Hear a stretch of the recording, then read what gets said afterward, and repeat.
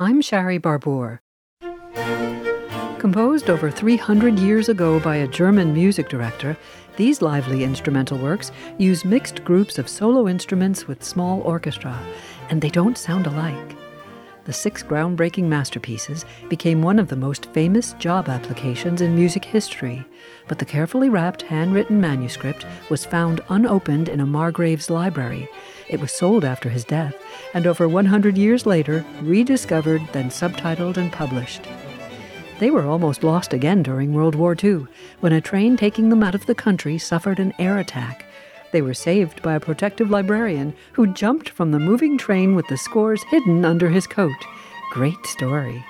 Heard in movies and TV shows, some of this music is cruising deep space aboard NASA's Voyager, the Brandenburg Concertos by Bach. I'm Shari Barbour for the 60-Second Saga. 60-Second Saga is a member of the Virginia Audio Collective. Visit virginiaaudio.org.